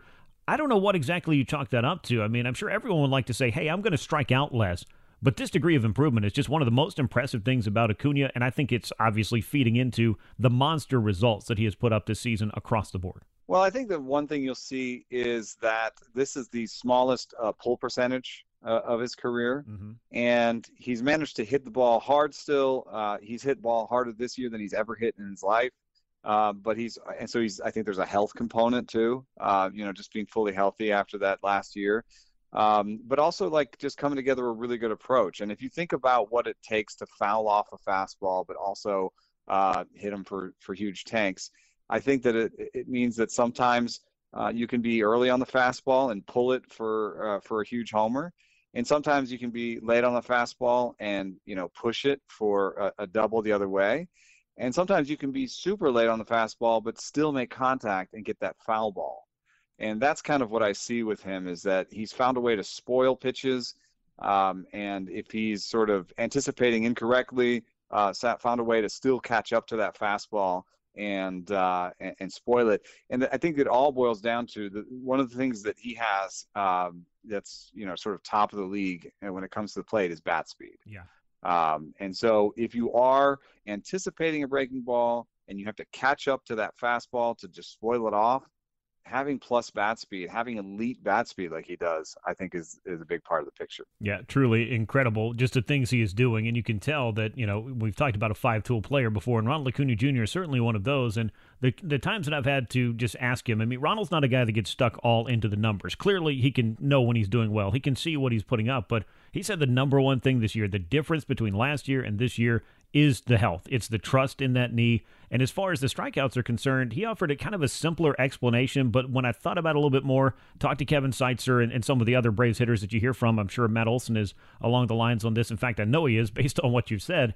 When you're able to get to that fastball and you're able to be aggressive and do the things that you do in terms of not missing your pitch, it makes a huge difference to the outcome of the majority of your plate appearances. And the cut and strikeouts, I mean, it goes for the entire club. Atlanta was second in Major League Baseball in strikeouts last year. They've been around 25th this season. Again, just some market improvements for the entire Braves lineup. That's, and huge improvements like that. Some of the biggest, most iconic World Series winners of the last few years have had major improvements in strikeout rate the year they won it all.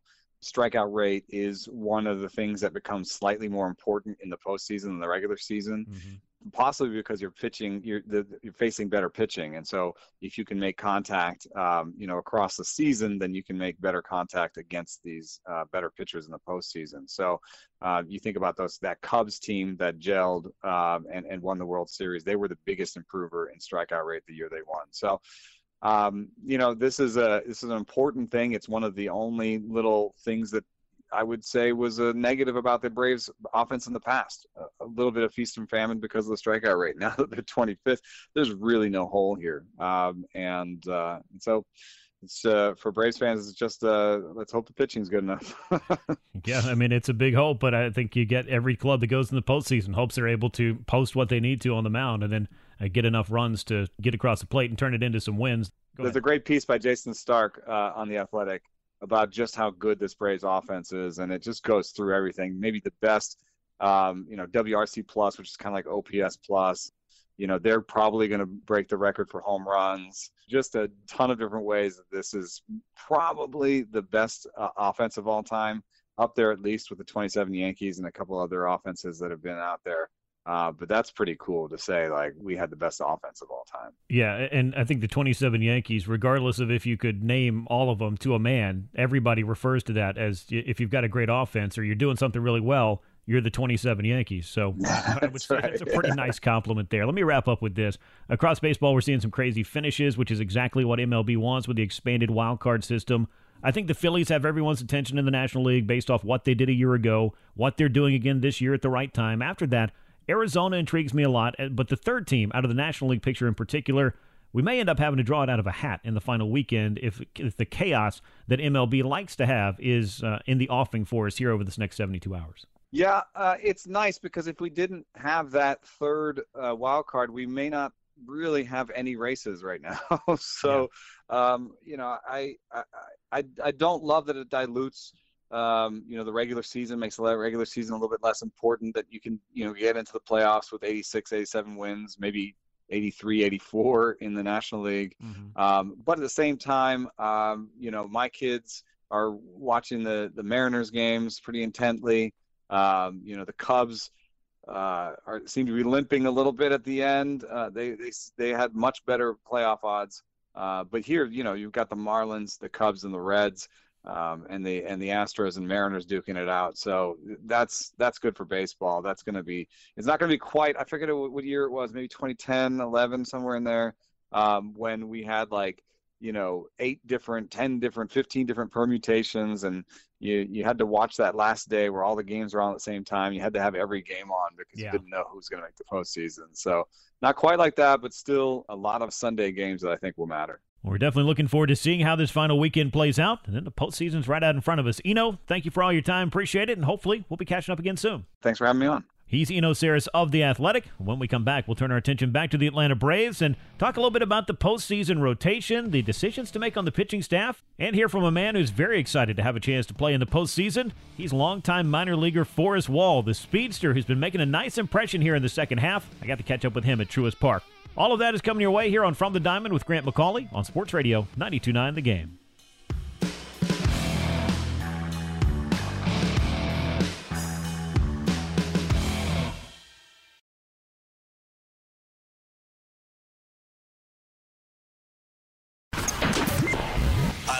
Baseball. Now back to more Grant McAuley and From the Diamond. Brought to you by Mark Spain Real Estate. Get a guaranteed offer from Mark Spain Real Estate. 855-299-SOLD. On Sports Radio 92.9 The Game. This is From the Diamond with Grant McAuley on Sports Radio 92.9 The Game as we wrap up hour number 2 of the show and thus the entire show here. And we got more Braves to talk about, of course, and it's great to catch up with Eno Sarris, get a little bit of insight on why the Braves offense is as good as it is. We look at the numbers and we talk about it as quantifiable. As they say, the data is out there, but you know, just getting a look under the hood and the kind of changes you have to make over the course of a season is one thing, but to go from what the Braves did in 2022, a very different type of offense, to what they have this year, that to me has been a big story and the driving force. And I don't think that's any real surprise about what the 2023 Braves have done. The offense has done a lot of the heavy lifting, but as you get into the postseason, you're going to have to get your pitching figured out. And for the Braves, untimely injuries have kind of been a part of their postseason script since 2020. Because I want to flash you back, not because we're going to spend a lot of time there, but just kind of walk through this exercise with me. In 2020, the shortened season, Michael Soroka's Achilles injury happened initially. The Braves kept going through starting pitcher after starting pitcher. They finally called up Ian Anderson, and he ended up being a big part of their success that year and a big part of their success in the postseason and doing it again in 2021 because the Braves had to kind of cobble some things together, get to the World Series finally. Charlie Morton breaks his leg in Game 1 of the World Series. Then you end up starting not one but 2 rookies to try to get through that one. And then, of course, last year we know what happened with Max Fried getting sick, with Spencer Strider dealing with the oblique injury, and a very quick exit from the postseason for the Atlanta Braves. And now as we head into the 4th year of this exercise, so if you're going to a 4-year school, this is your senior year, hopefully. Maybe no more years of injury to follow. But you got Max Fried dealing with a blister injury, or a blister issue, I should say, and Charlie Morton with a finger injury.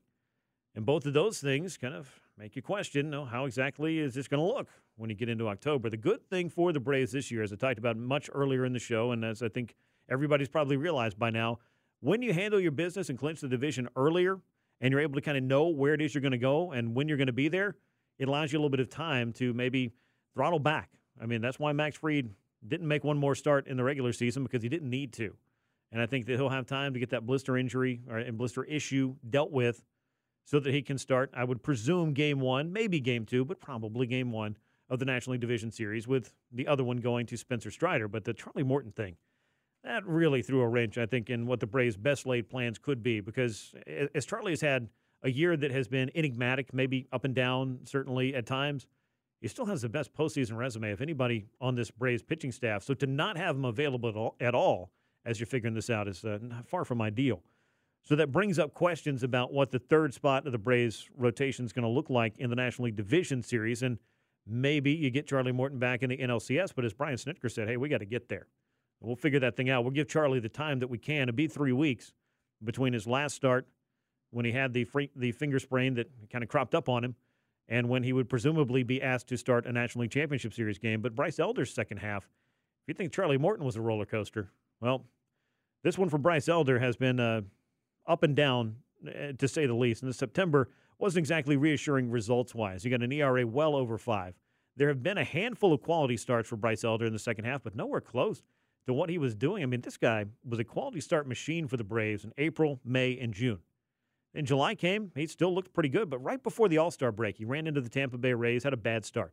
And just thought, okay, well, everybody's due for one. And no matter how good a starting pitcher is, typically you're going to have 3, 4, 5 starts that just, they don't go your way. You're chased before the 5 innings. You give up a big, crooked number in the first or second inning. You're behind the 8 ball. It's just not working for you. You just don't have your pitches that you need to be able to get through a major league lineup. That kind of stuff happens. But it does kind of bring up the question, though, as you look at these results for Bryce Elder, and how could it not, particularly with the injury to Charlie Morton. I mean, is this the guy for Game 3? I tend to think that it is, based on the experience factor. But if you are the Braves and you end up in a number of different scenarios, could you allow yourself to maybe get a little bit more creative and lean on maybe a younger pitcher to at least start the game for you, and then have Kyle Wright in kind of a piggyback situation and cover the 6 innings? And I say that after watching what A.J. Smith-Shawver and Kyle Wright were able to do a couple of nights ago. If that's an answer and a probability, or a possibility, I should say, not probable, we don't know what that's going to be yet, but if that's a possibility, that's one for me that's at least worth exploring. But Bryce Elder's not going to start in Sunday's regular season finale, from the sound of it, from talking to Brian Snitker on Friday. And the decision to do that, I think, is just maybe the rest, and having him, throw his sides would be more along the lines of kind of rebuilding that confidence and also just kind of resetting a bit before that postseason start, potentially in Game 3. But I still think that Bryce Elder is probably the odds-on favorite for all of this. But I do feel like you had to at least allow yourself to entertain that idea, because the game with A.J. Smith-Shawver, who came up and looked much like the pitcher that we heard about in the minor leagues, the prospect with the big fastball and good breaking stuff, we didn't see that as much in some of his starts after his first one and after that major league debut in which he came on in relief against Arizona, I believe, in late May, early June. The fastball was more 93, 94, but we saw 100 miles an hour 2 nights ago. 98 miles an hour in his final outing. The 65 pitches kind of limited. He's been working through some stuff, I think, down in AAA, maybe a little injury concern here or there, and you don't want to push too hard. But to have him available to you, quite possibly, and we'll talk about this in a couple of minutes about, what kind of roster decisions you could be making. But that velocity, that played well. Then you had Kyle Wright come in and have what I thought was another, and this is the second one in a row, good relief appearance. The first one came against the Washington Nationals. That's not much of a litmus test for what you'll be facing in October. But the next one coming against the Chicago Cubs, a team very much fighting for its October life, that I'll take a little bit more out of. Curveball looked extremely good for Kyle Wright. He's going to be down, I think, a tick or 2 on velocity. But if you got that curveball working, and as I've talked about before, you don't have to have 4 pitches working as a reliever to get through a lineup once, and maybe 1.5 times, which I think would be about the point that you'd be looking at some of the other guys in your bullpen anyway. So the Braves are going to have some decisions to make a long story short about this bullpen. You got Raisel Iglesias, Joe Jimenez, A.J. Minter, and Pierce Johnson. I think that's the big 4, if you will. I don't know if they're going to be called the night shift or if they've got some other name that they're going to come up with as this thing goes along, but I think those are kind of the 4 late-inning, high-leverage guys that the Braves are going to call on a lot. Then you got Kirby Yates and Brad Hand, some veterans who have closing experience that have, especially with Kirby, who's been here all year long, been tasked with some important innings, and I think there's still going to be some to get to the late innings there. And Brad Hand would be your second lefty reliever. And then you've got Michael Tonkin, who's been kind of a multi-inning weapon. Jesse Chavez, who could do that. And then if you're looking to kind of round out this pitching staff, because you're not going to have to carry 5 starters for a 5-game series, that opens up the option of A.J. Smith-Shawver and Kyle Wright in some order, with one of them maybe starting that Game 3. And then does that mean that Bryce Elder's on or off this postseason rotation. Those are just things that I think the Braves are going to have to figure out. And again, I still think it's highly likely that Bryce Elder makes that start, but there is at least enough information out there now, and results, at least in the most recent past for this club, to consider with that. But otherwise, I don't think we have a whole lot of decisions to be made on that postseason roster. But let's hear a little bit from A.J. Smith-Shawver, who I do feel like, again, is kind of a dark horse, and maybe even if he's not on the Division Series roster, maybe we see him or hear about him getting his name called at some point to help the Braves out on this postseason run. Here he is after that start 2 nights ago. Yeah, I think it's definitely a good thing to get out in front of the fans and kind of get the experience with just all that. So I think it's something to build on. How nice will it be to just stay here, continue working out with this team next week? And is that the plan? You're going to pitch here next week? I don't know. I don't know what the plan is, but just whenever they tell me to throw, I'll be ready. No matter what, I'll be somewhere throwing the ball, staying ready. So that'll be a good thing. But yeah, I'm just excited for whatever the future is. Whatever it happens. I'm just excited to have the opportunities. Yeah, it could be a pretty good opportunity for A.J. Smith-Shawver. You heard Brian Snitker say earlier in the show, I mean, anytime you're out there on a mound, and that this week included, as they play those practice games, you're being evaluated. Meanwhile, somebody who's been evaluated by the Braves for the course of this season and has found himself a nice little role as a fifth outfielder off the bench and a speed weapon for the Braves as far as postseason roster is concerned, is Forrest Wall, longtime minor leaguer. 9 years it took him to get to the majors. He's been able to, I think, make a very serious case to be on the Braves postseason roster.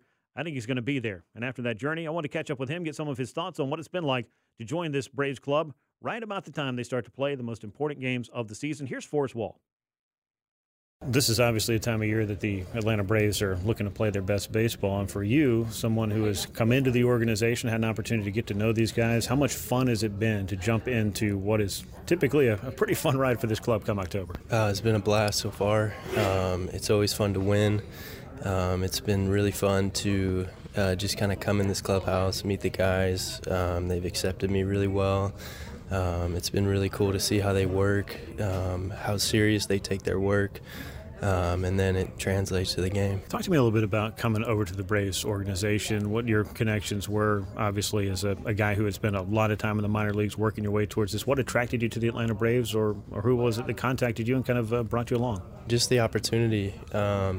I didn't really have much looks from any other organizations, and so they talked with my agent and they were able to work out a minor league deal, and I was thrilled that an organization like this, with such respect, and how they develop players and their winning culture, it was something that I jumped right on the opportunity, and I'm so thankful to be a part of it.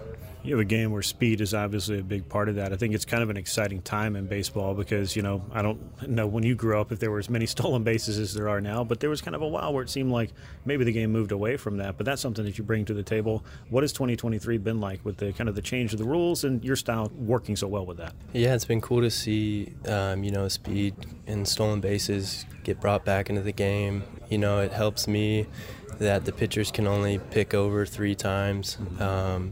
The bases being bigger has helped me as far as sliding, giving me more of a lane to work with. So I think all of it's been really good for the game, and it's been cool for me because speed is a part of my game, and it's ultimately helped me out a lot. Yeah, knowing that you were in AAA Gwinnett this year, putting up some big stolen base numbers, having a good all-around season, did you anticipate different times of the year where you felt like maybe you were just that phone call away from coming up to join this group? I never really knew. I just was focused one day at a time while I was down there. I've still got things I need to work on, and that was my focus and priority. I just wanted to make sure that they knew, I was ready for whatever they need, and so, I'm just thankful for the opportunity to be here. Let me ask you about just a particular moment that I think every kid who ever dreams of playing Major League Baseball looks forward to. That's hitting that first Major League home run. For you, that came on this past road trip. I would imagine it was kind of like floating around the bases. Walk me through that at-bat, the home run, and then obviously getting a chance to maybe reflect on that in the days that have followed. Yeah, so it was awesome just to get the opportunity to start. And then in my third at-bat, I got to a 2-0 count, facing a pretty tough lefty. And, my thought going into that pitch was, okay, don't try to get too big here. I was trying to hit a line drive at the shortstop, and I got a pitch on the inside part of the plate, and I was on time and put a good swing on it, and I was just like so excited after that to see EY. EY was at first, pumped up, and then to round the bases and see the bullpen going crazy. And then Wash at third was fired up as well. And when I hit home plate, Orlando was there ready to give me a huge hug. So it was all around just like a special moment, and I'll never forget it. Yeah, you said this is an opportunity that you're blessed to have, and obviously happy to be a part of that as you look forward to what may be to come for this team and the years that you have put in to get to this point. I mean, I know you don't want to stop in the middle of the season and maybe reflect on that, but how gratifying is it to be to the point where you're getting to put this uniform on and have a chance to play on the stage everybody wants to play on? Yeah, I mean, it's a huge blessing. It's been a long time. It's been a lot of hard work, but every day that I get to come here, it's an honor to put the uniform on. There's been a lot of ups and downs to get here, so it's just a real blessing. Braves outfielder Forrest Wall. Great to catch up with him this past week at Truist Park. A very cool opportunity for a longtime minor leaguer to be a part of some very big games coming up for the Atlanta Braves. Speaking of which, they will wrap up the regular season this weekend, off on Monday. Sim games Tuesday, Wednesday, Thursday at Truist Park. If you're in the area, you should go and check those out. Off on Friday.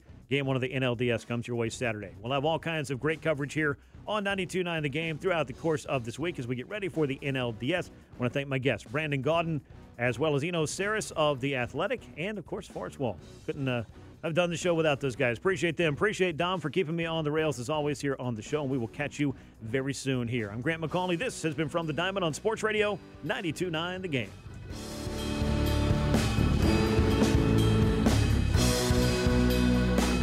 Celebrate and save at Ashley's Anniversary Sale. With Hot Buys, your choice of colors starting at just $3.99. Ashley Sleep mattresses starting at $2.50. Plus, receive a free adjustable base with select mattress purchases. And shop top mattress brands like Stearns & Foster, Tempur-Pedic, Purple, and Beautyrest Black with 60-month special financing. Only at Ashley. Subject to credit approval. No minimum purchase required. Minimum monthly payment, down payment, tax, and delivery may be required. See store for details.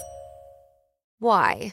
If you have T-Mobile 5G home internet, you might be hearing this a lot. Why? Every time your internet slows down during the busiest hours. Why? Because your network gives priority to cell phone users. Why? Good question. Why not switch to Cox Internet with 2 times faster download speeds than T-Mobile 5G home internet during peak hours? Okay. Stop the whys and visit cox.com/5G home for details. T-Mobile prioritizes certain T-Mobile phone users over home internet users during times of congestion. We all agree that reducing carbon emissions is a good thing. And once again, Toyota is leading the way. We hear a lot about fully electric vehicles, and Toyota has them, with more coming in. But we also know a BEV is not for everyone, whether it's because of cost, range, or concern about finding a charging station when you need it. Plus, the raw materials used to manufacture batteries are limited. Enter Beyond Zero, Toyota's vision for a carbon-neutral future. In vehicles and in manufacturing plants, too, in the years ahead. The materials used to make just one long-range battery for an EV could be used to make batteries for 6 plug-in hybrids or 90 gas-electric hybrids. That's why Toyota's position today is electrified, diversified, empowering you to choose how to reduce your own carbon footprint with the vehicle that's right for you, a hybrid, plug-in hybrid, or battery EV. So shop, learn more, and get details at toyota.com/beyond zero. Toyota, let's go places.